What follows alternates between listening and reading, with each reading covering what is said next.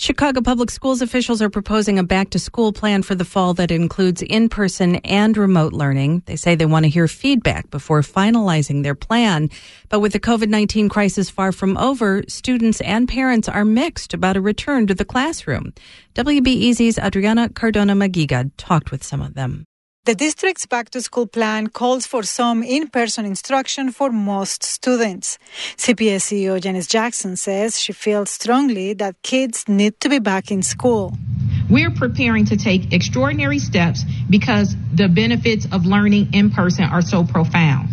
There is no replacing a loving teacher and learning with your friends. This new framework is generating lots of mixed opinions among students and parents, especially among juniors and seniors, the only group of students doing remote only. First of all, I was extremely shocked that schools were actually opening up to students in the first place. Natalie España is an incoming senior at Lane Tech High School.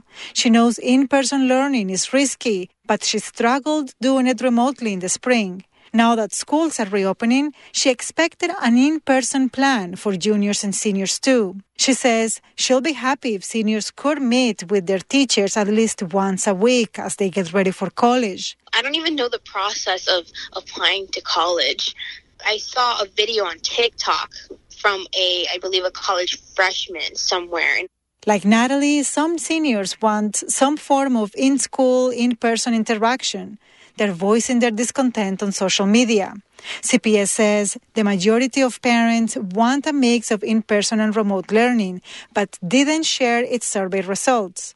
In a recent poll by the group Stand for Children Illinois, a slight majority of parents supported some form of in-person learning.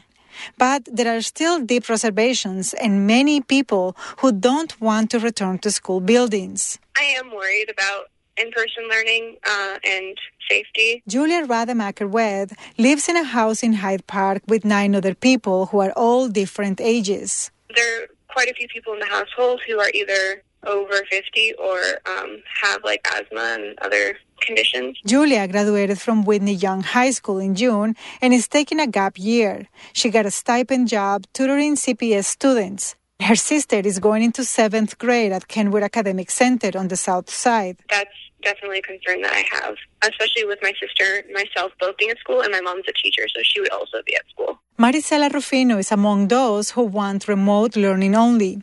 Her 4 children go to Stewart Academy in back of the yards. It's not right, she says. Here, they're safe with me, but I'll send them to school, and when they come back, who knows who they've interacted with? They could be coming back sick. Rufino worries because she's diabetic. She also knows CPS schools struggle with cleanliness and knows her kids won't wear masks all day. Janice Jackson recently said parents will be able to opt out of in-person learning entirely. We are also going to have a separate registration process for any family who wants the fully remote plan. And CPS says it could switch the school district to remote only if the pandemic worsens. The district is also in the process of hiring substitute teachers if regular teachers have to quarantine. It's also promising clean schools, temperature checks, and masks.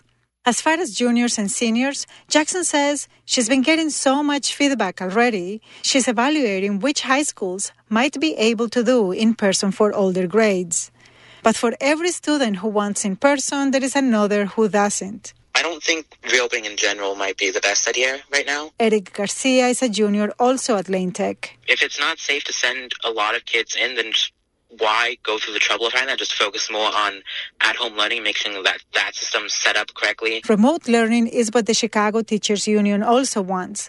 But for now, before making any changes and putting a final stamp on CPS's reopening plan, Jackson says she wants parents to fill out another survey and participate in several virtual meetings that begin next week.